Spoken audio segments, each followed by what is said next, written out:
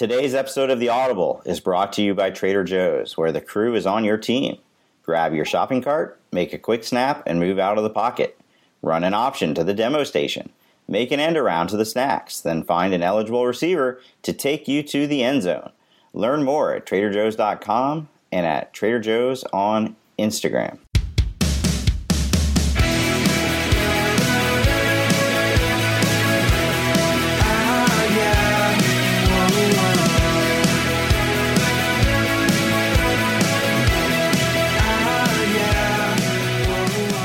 Welcome to The Audible. I'm Stuart Mandel, joined by Bruce Feldman on a Thursday. Schedule is changing up here over the next few weeks, and in part this week because of the first ever early signing day. Did you survive it?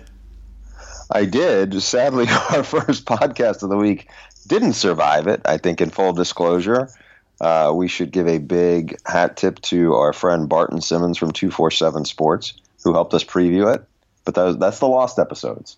So, but we decided it would be a good idea to come on the back end of it and wrap up a lot of a very, very eventful first day. Stu, you know, what's interesting to me is that I think the big buzz that has been going to get taken out of the real signing day, or what's been known as the first signing day, in the first Wednesday in February, because you have 9 of the top 10 recruits on 247's 2018 class are already signed, and I think it's going to be like 22 of 25 by the end of this week, with Terrace Marshall, the number 11 ranked recruit. He's expected to sign on Friday. So I don't know. Is it what has surprised you about how this week has gone?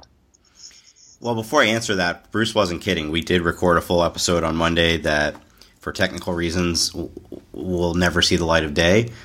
Follow Barton Simmons, read his work. He had great coverage of early signing day, and he spent an hour of his day on the phone with us, and for naught. Biggest surprise to me, I didn't really know how this would shake out, what this would look like, and I guess twofold. One, it did, like you said, it was more of the top players than I would have expected. If anything, I thought those would be the kind of players that would hold out until February. Also, what struck me, and I think this is a good thing, it just seemed orderly. It didn't seem as chaotic as the first Wednesday in February. There weren't, I put on at some point on Twitter a list of things we've seen in the past. A kid signs 2 NLIs, or his mom refuses to sign it, or ridiculous press conferences with live animals and whatnot. You didn't see any of that, and I think because there wasn't a deadline necessarily. It wasn't signed. You have to sign today. So there weren't. There were surprises. There were kids who people expected to sign at one school who signed somewhere else. But it wasn't. It just felt like a more chill version of signing day. Well, I think what added to that, Stu, is there was way less big stage TV coverage. Mm-hmm. When I woke up on the West Coast, really the 2 places I saw that were telecasting about it were the Big Ten Network, props to them, and the SEC Network. And then after that, there was no big ESPN presence. There was a smaller show on ESPNU. Your colleague Tom Luganbill, who covers a lot of things for you guys at the Athletic and the All-American, was on the show, but it wasn't like it was. I remember going back when I worked at ESPN towards the end of my time there. We did a signing day show that was so packed with people from Charlotte. Urban Meyer at the time was at ESPN, was there. Reese Davis was one of our main hosts. It was just a lot of people. And I think because of the timing of it, with it, a lot of people are still, tied up with bowl responsibilities. And I also think some of the manpower at some of these places, obviously at ESPN and others, has been drained. And so there's less of that on recruiting. And I think because of that, you saw less, of the spectacle nature of it. By the way, towards, we were talking about like kind of some of the stuff that you roll your eyes at, what sometimes happens with these hat things and whatever. One kid who I was extremely impressed by, and granted, you can't tell a ton in a 5-minute window on live TV, but I know KJ Henry is a 5-star rated recruit. He was really impressive. If you watched how he handled his announcement, he seemed like a 25-year-old up there. And just in everything how he handled it. It's live TV is not easy, especially in that kind of setting where you're doing a talk back and balancing a big room. And so, sometimes you see a guy like that and you're like, wow, that's somebody you kind of pull for when you see how they seem like they're very thoughtful and have some perspective to it. Well, speaking of Tom Luginbill, he did write something for the All-American on Thursday morning, kind of breaking down the numbers based on the number of players who normally sign in a given year, which is about 2,800 across FBS. Roughly 70% signed in the early period. Now, that tends to skew perhaps more toward the non-Power 5 conferences, because the percentage there is Big Ten 75% full, Big 12 68%, ACC 67%, SEC 59%, Pac-12 53%. But as you said, it's not. I thought it would be the 5 stars that would be holding out until February. It's basically Pat Surtain, who's a cornerback whose dad played in the NFL. A lot of people think is the top-rated defensive back in the country. He's the one guy in the top 10 who is not signed, and he's going to go to signing day from what I've been told. But the rest of it's been, like I said, after Friday, it's going to be 24 of the top 30. That is a huge number. There'll still be some drama, I'm sure, around signing day, because what you're going to have is, and it's already going on, a ton of assistant coaches who are moving on.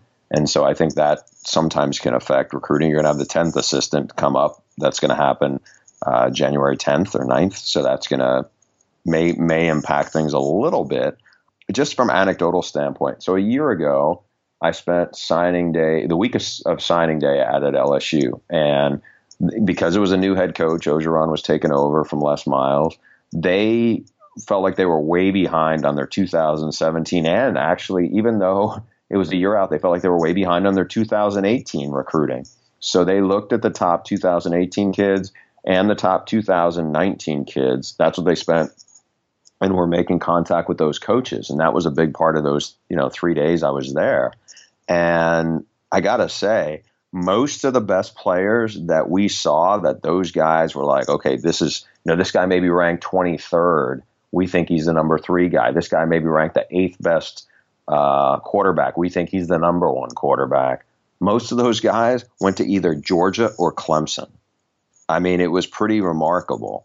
At the time, Justin Fields was not that highly regarded. He got to Georgia. You go down the list. I mean, there's a kid who signed with Clemson. Xavier Thomas was a IMG guy. I think they thought he might have been the best defensive player.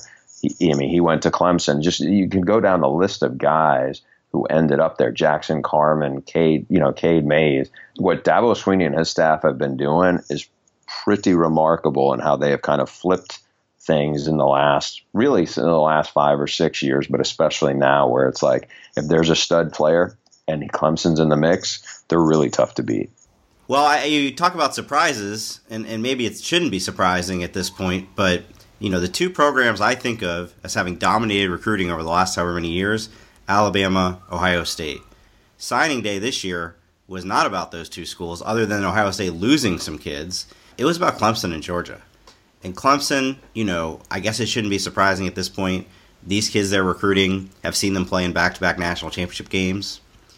They dominated, including most notably stealing a 5-star tackle, Jackson Carman, right out of Ohio State's backyard, out of Fairfield, Ohio, which is where I lived the first 7 years of my life, in that suburb of Cincinnati.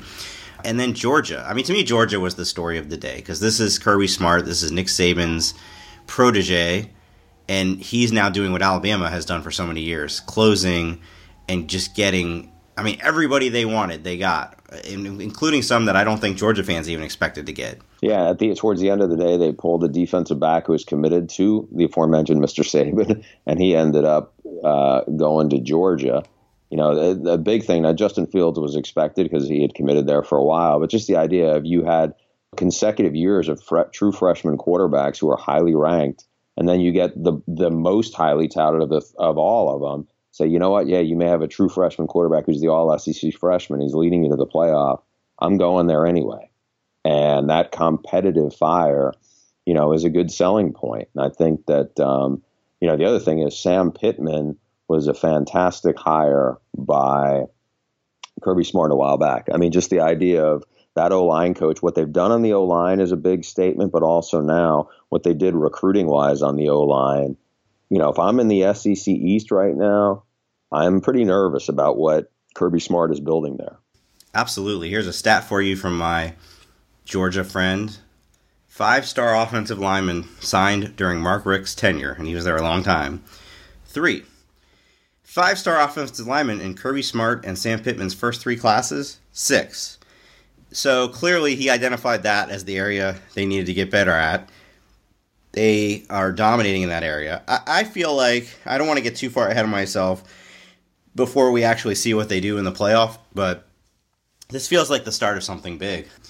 And I guess the parallel I would give is when Saban got to Alabama, he had one rough year, as Kirby Smart did at Georgia. And then the second year, they blew up, and they have dominated ever since, basically. That's what I feel like Georgia's building. Now, Georgia's rival in the SEC East, Florida, also had a big day under its new coach on, what day was that? On Wednesday. Wednesday. Yeah, I mean, what is the one thing Florida needs? A quarterback. What did they get? A really good quarterback. Well, they need a lot. They've been bad on offense for a while. I think it goes beyond just a quarterback. You know, I mean, look, we're going to see how. Here's the thing with Florida: a lot of the guys they've recruited, they have been 4- and 5-star quarterbacks. They have not worked out. That's the problem. Felipe Franks was a bit, you know, he has as good an arm as anybody. And granted, who knows? Maybe he will develop into it. But you look at some of these guys, and you can go back to John Brantley and the way after Tebow. They've had 4-star, some 5-star guys. Jeff Driscoll was the guy coming out of high school, you know. So we gotta see. I think what's hurt them is the skill talent around them hasn't been very good, and they've had so many different coaches in there and so many different systems to learn. But don't you think that if you're going to count on somebody to develop quarterbacks, Dan Mullen would be pretty high on the list? Well, he definitely has a good reputation from what he did with Dak Prescott and Nick Fitzgerald. He just needed to sign somebody in this class, and Emory Jones had been committed to Ohio State for a year, but it was pretty apparent in the last couple of weeks he was shopping around for somewhere else. Visited Florida and Florida State the last weekend. Hey, what do you make of the fact that Willie Taggart... So, my observation of early signing day is it is great so far. It is great for established coaches. It is particularly great for, like, the next level down. Mike Gundy said it's the best thing that's ever happened in college football because now people can't poach his recruits. They're signed on the dotted line. So it's great for them. It's not great for coaches who just got hired. And Willie Taggart, you know, at one point I tweeted a screenshot of it. Florida State's class was ranked 64th in the country because they only had 8 commits. Now, they did get a 5-star DB later in the day, Wednesday, who had been committed to Ohio State. And this period's not over.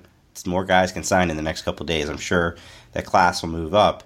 But, man, if you're Willie Taggart, you're really starting from behind. I wouldn't worry too much about Willie Taggart just because I know some of the guys he's assembled on the staff already are pretty well connected.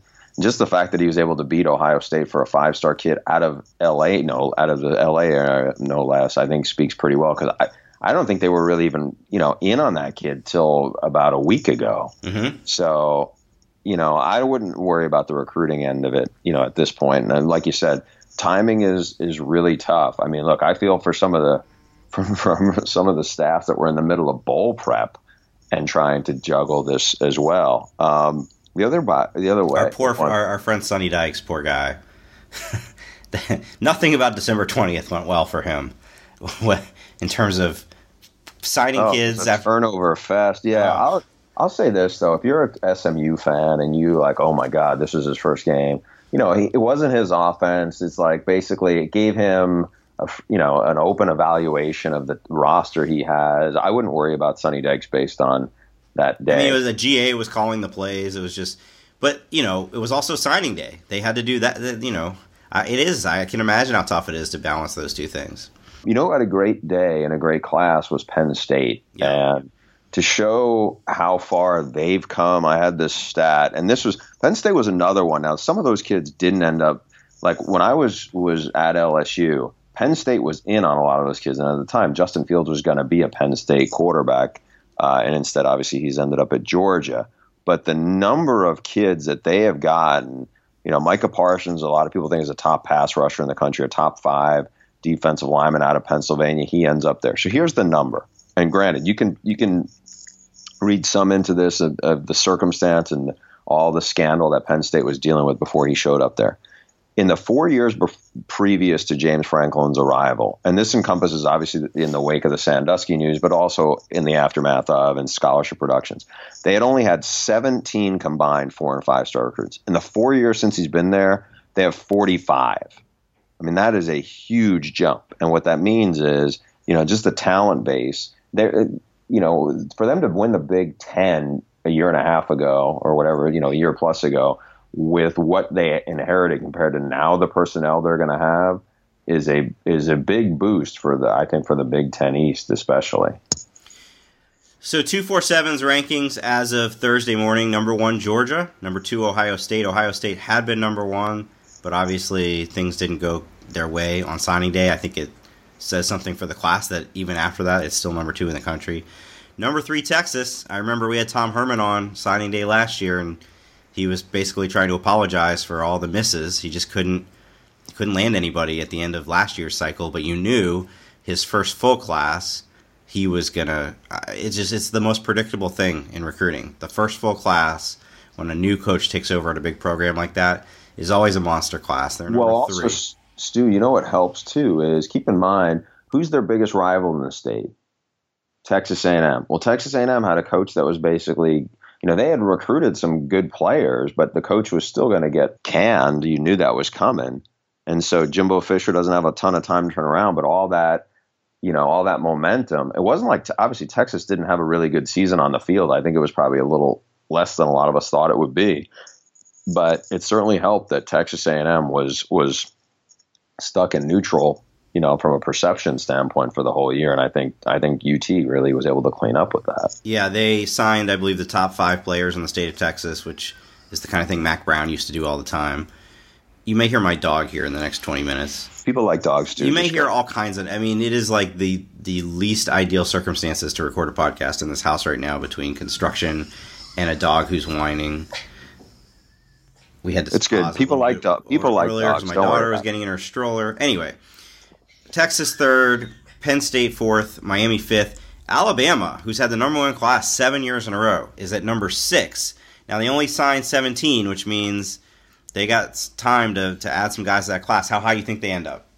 Maybe 4. I don't think they're getting past 1 or 2. And I'm not sure what Texas. I just ran into Tom Herman like a couple weeks ago, and their number could be like 30 kids because they may back count some kids. So I don't think you're going to get past Texas. I think they could get to number 4 ahead of Penn State and Miami, but we'll see. Don't underestimate Nick Saban. Clemson also is at number 7, but with only 15 kids, 10 of whom are 4 or 5 stars. Number 8 Notre Dame, number 9 Oklahoma, number 10 Auburn. So what do we do now? I mean, between now and early February, I guess it's just going to be about the focus is going to be less on the team rankings because they're not going to change that much, I don't think, and more on these few big name individual kids who are still out there. I tell you what, we're going to end up talking about is a lot about these staff shakeups that are going to happen, and I think you're going to see it in a different level than we've ever seen it this time of year. Part of it's because the 10th assistant's coming in, so you're going to get. It's not just going to be, hey, we got this analyst we're going to promote up, but it's going to affect other guys. I would expect to see some coordinators make some moves, and I think that'll impact some of this stuff a little bit. The other thing that's not been said much, and I've said this for a long time now, the recruiting part of that, why I was skeptical of an early signing period, is you have way less of a clear picture academically on these kids. And so you're going to have a lot of kids who are very borderline who are going to sign, and they may not get in. And I think that affects how this could play out too. And you talk to some coaches on the lower end of the food chain of this, and they're like, some of these kids are going to get left out, whether they're going to qualify or not, or end up going to junior college. And so don't be surprised if you have thinner classes because of this. What do you say we hit the mailbag? Before we do that, Stu, I got one other recruiting story, to bounce off you. And this story is out of one of the K-State beat writers who is covering the team and said, Bill Snyder says he remains in the process of deciding whether he will return for another season. Won't make up his mind until after the Cactus Bowl. The Cactus Bowl is in about 5 days, by the way, as we tape. And I'm not going to say whether I know he's going to leave or not leave. But if you're a K-State, you're like, man, we're dealing with the early signing period, and we got a head coach, who's a legend here, name the stadium after him. But this is really awkward timing. I mean, what'd you make when you saw that story? That's a heck of a segue, my friend. Had you already looked at what the first mailbag question was? I did, in fact, yes. Okay. I was surprised because I could have sworn that the school had put out a statement, or somebody had put out a statement that he was returning for 2018 like a week ago. So apparently that is not decided in any way. He's very much up in the air. And that kind of puts things in flux, but the bowl game's not that far away. I mean, clearly he's going to have to make a decision one way or the other pretty quickly so they know what they're going to do for February. One other note on that. You know who's pounding on the door to get back into coaching, I think? That'd be Brett Bielema. I could see Brett Bielema at K-State. He worked there under Bill Snyder. I think if I was a K-State fan, I'd be like, yeah, come on in. If I was a Big 12 person, I would love to have him back in the conference. Okay, so with that, let's get to the mailbag. Let me start with Jason. Guys, love the pod. What on earth is K-State going to do once Bill Snyder decides he's done? I fear they may become the North Korea of college football with an unqualified and possibly incapable successor inheriting the job from his father. Say it isn't so. I'm going to say it isn't so. I don't think Sean Snyder, that's the person he's referencing, who's the special teams coordinator and is a good special teams coordinator for what it's worth. But I don't think, as much as Bill wants it, I don't think that's going to happen. Yeah, and they say Sean has basically almost been a de facto head coach at times over the last couple of years, that he's running the day-to-day of the program. But, if you're the AD, if you're the president, you have to do what's best for the program. You can't just do it to appease Bill Snyder, as important as a person as he has been to Kansas State.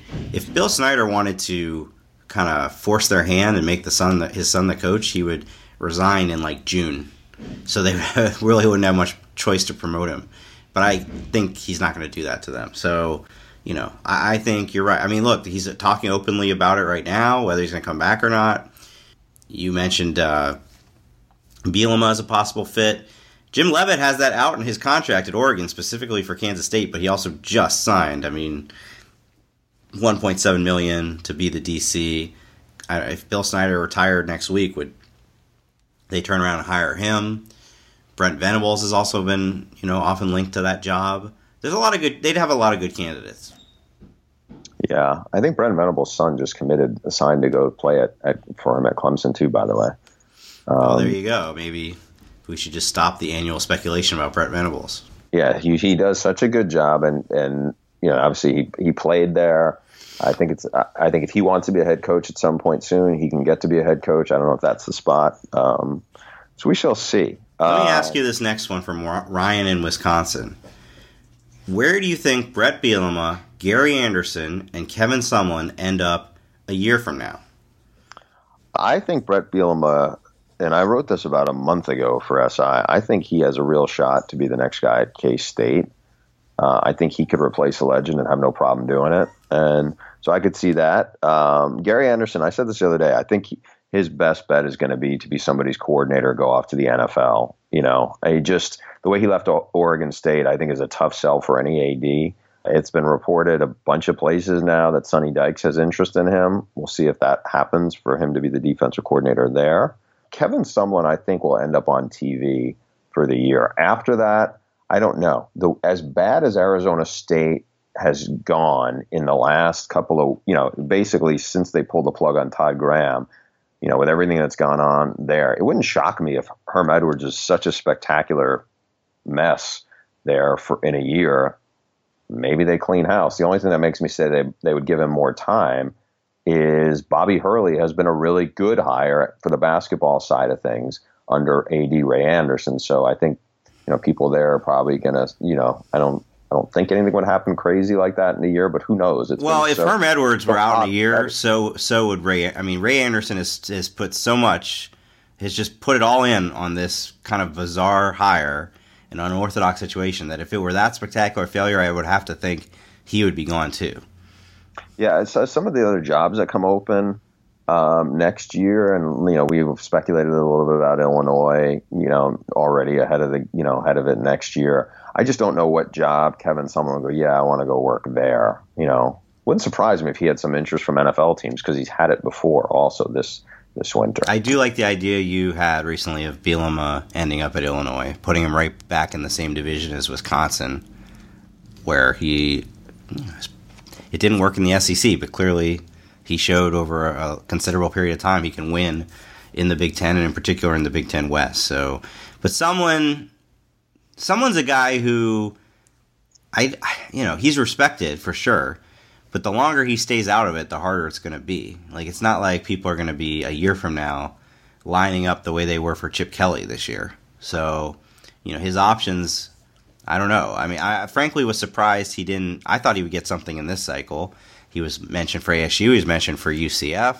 I don't think the ASU thing, and I tweeted about this, was not real. Like, he was not a candidate there. Right. They were all in on Herm Edwards. Yeah. I mean, you're always going to get an NFL guy, Herm Edwards. Yeah. But the UCF one, I don't think he wanted. He was not ready to jump back into that. So I think that's why that happened that way. But who knows? A lot can change in a year from now. Bobby Pennell writes, with the top three teams clearly on a different level than the next tier in terms of resume, who would have been in the championship game if we were still in the BCS model? This is right up your wheelhouse, Stu. Yeah, it's a great question. And the BCS rankings, they always just pretty much aligned with the AP and coaches polls. And the AP and coaches polls, as we know, reward teams who lost least recently. So I think it's pretty clear that it would have been Clemson and Oklahoma in the championship game, with Georgia as the odd man out, just because Georgia lost to Auburn in November, whereas I think the Clemson-Syracuse game may have even been late September. Certainly the Oklahoma-Iowa State game was very early in the season. So those teams would have worked their way back up. Georgia would have had a harder time working its way back up, even with the SEC championship win. So that would have been one of those situations that was just, people would be so furious. It's just, why can't we have a bigger playoff? Why are those two 12-1 teams in, but 12-1 Georgia is not? And so I bring that up just to point out yet again what a difference it made just to expand to two more teams. I mean, the controversy this year about Alabama and Ohio State were two teams that, frankly, I don't think anybody felt particularly passionate about either way. Why are these teams even having to play for the national championship? Whereas that one would have felt like somebody legitimately got left out. Yeah, and some years two is ideal. Some years it isn't. There have been some years when you didn't think anybody should have been, a number two team to challenge a clear number one. So it's never going to be a perfect system with the structure that college football has. Hey, Stuart and Bruce, I really enjoy the Audible. Keep up the good work. However, I do have an issue with your recent discussion about Group of Five teams making the playoff. You guys made it seem like a Group of Five team had no shot at the playoff, but I disagree. I can think of three teams in the BCS era: Urban Meyer's Utah team in 2004 and Gary Patterson's TCU teams in 2009 and 2010. They would have had legitimate shots. As a fan of a Group of Five team, I would not like the idea of Sean Frazier's proposed Group of Five playoff. Also, what if you do get a team, such as the teams I recently mentioned, or Houston had they run the table last year, that does have a legitimate shot at that spot? Are they just not eligible to win the title? Steve Nitz. Good question, Steve. Good question. I mean, to the latter part, yeah, if you were to do a Group of Five playoff, I would assume then those teams no longer get put into the pool for the real playoff. Because how could, you can't just say, oh, we're going to determine the best Group of Five team, but if one of them is good enough to make the playoff, then they're not. You couldn't do it that way. Okay, so to his point, yes, it was a different era. And, I mean, TCU in 2009... actually, maybe both years was in the top four. Yeah, when they played in the Rose Bowl, they were in the top four in the BCS standing. So, if you're going by that, then yes, those teams would have been in the top four in that system. So I totally understand why you would say they had a shot at the playoff. But I think we've seen that this new system, this new way of ranking teams with a committee that really truly emphasizes strength of schedule, it hasn't had that much of a change at the top. We've talked about that recently. How was this year's order any different than it would have been in the BCS? But it has had a big effect on Group of Five. The teams just aren't getting up there as high. I mean, in the Paul era, remember the Hawaii team with Colt Brennan? They played the worst schedule, I think, in the country that year, but they were undefeated. And if you went undefeated, you just eventually, just out of sheer attrition, you were going to move up to a certain point. Whereas this committee has shown no hesitation to just leave them out. I think Marshall, the first year, similar situation, they ended up losing late in the season, but they were 10-0, 11-0, and they weren't even in the top 25. UCF undefeated this year, couldn't crack the top 10. This committee just treats those teams differently. They're more holding them accountable for the schedule strength. So no, I just don't think they do have a shot in this system. Houston would have been a great litmus test if that team. I think Houston would have had a shot because they had two things going for them that most of these teams usually don't have. One, they had the momentum of beating a big brand school in a real bowl the year before, and they did it handily against Florida State. And then two, they had the non-conference schedule juice where they had Oklahoma, they beat them, and they had Louisville, they crushed them. And those were two really good wins. The problem was they didn't hold up the rest of it, and they were pretty mediocre in conference play. I mean, when you think about it, the number 4 team that year was Washington, who played nobody out of conference. I could totally see people saying, "Well, you should reward Houston, who went out and played Oklahoma and Louisville over Washington." I honestly have no idea how that would have played out, but that would have. If it's going to happen, it's going to have to be that exact formula. Establish yourself the year before, which UCF didn't have going for it this year. Build up legitimacy before the season even starts. Then beat big name non-conference teams. Maryland is not, which UCF didn't have that either. Even if they had played the Georgia Tech game, it wouldn't have been that. And be undefeated, and then hope that the other power conference champs are as flawed as they were this year. That to me would be the formula. Speaking of Group of Five, Bruce, our old friend Jason Garlewski is intrigued by the Group of Five playoff. And he says, if we were the committee of the Group of Five playoff, what would your 4-team tournament field be, and how would they be seeded? Well, I would have the 2 teams that played in the AAC title game. That would be the aforementioned UCF squad of Scott Frost and Memphis. Then I think you got to put, and this is a little biased now because I just saw Lane Kiffin's team put 1,000 points on Terry Bowden. But you would put them in. And the team I think that deserves a spot in the top 25, and I don't want to hear any otherwise from you, is Troy. Neil Brown's team won 11 games. They won their bowl game. They looked impressive doing it. And they have the best win of any of these teams. They went to LSU and beat the Tigers. What did Troy and Alabama have in common? Their best win of the season was against LSU.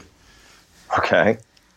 Well, so you threw me for a loop there. I've assumed all along that this Group of Five playoff idea would be conference champions. Would be 4. So you'd have the champ of the American, the champ of the Mountain West, the champ of probably Conference USA, and then either MAC or Sun Belt. It would just be just like the other.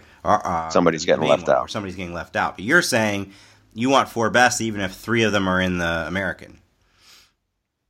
That's what I seem to be saying. Yeah, because if that were the case, I think it would be UCF, Memphis, USF, and I think for my 4th, Troy. I'm going to go with Boise. Troy. No, Boise. Hey, that's what? Boise looked really good against Oregon, so that's okay. Yeah, so, but that leaves out Troy, that leaves out a really good Toledo team, and it leaves out Lane's team. So you know what that means?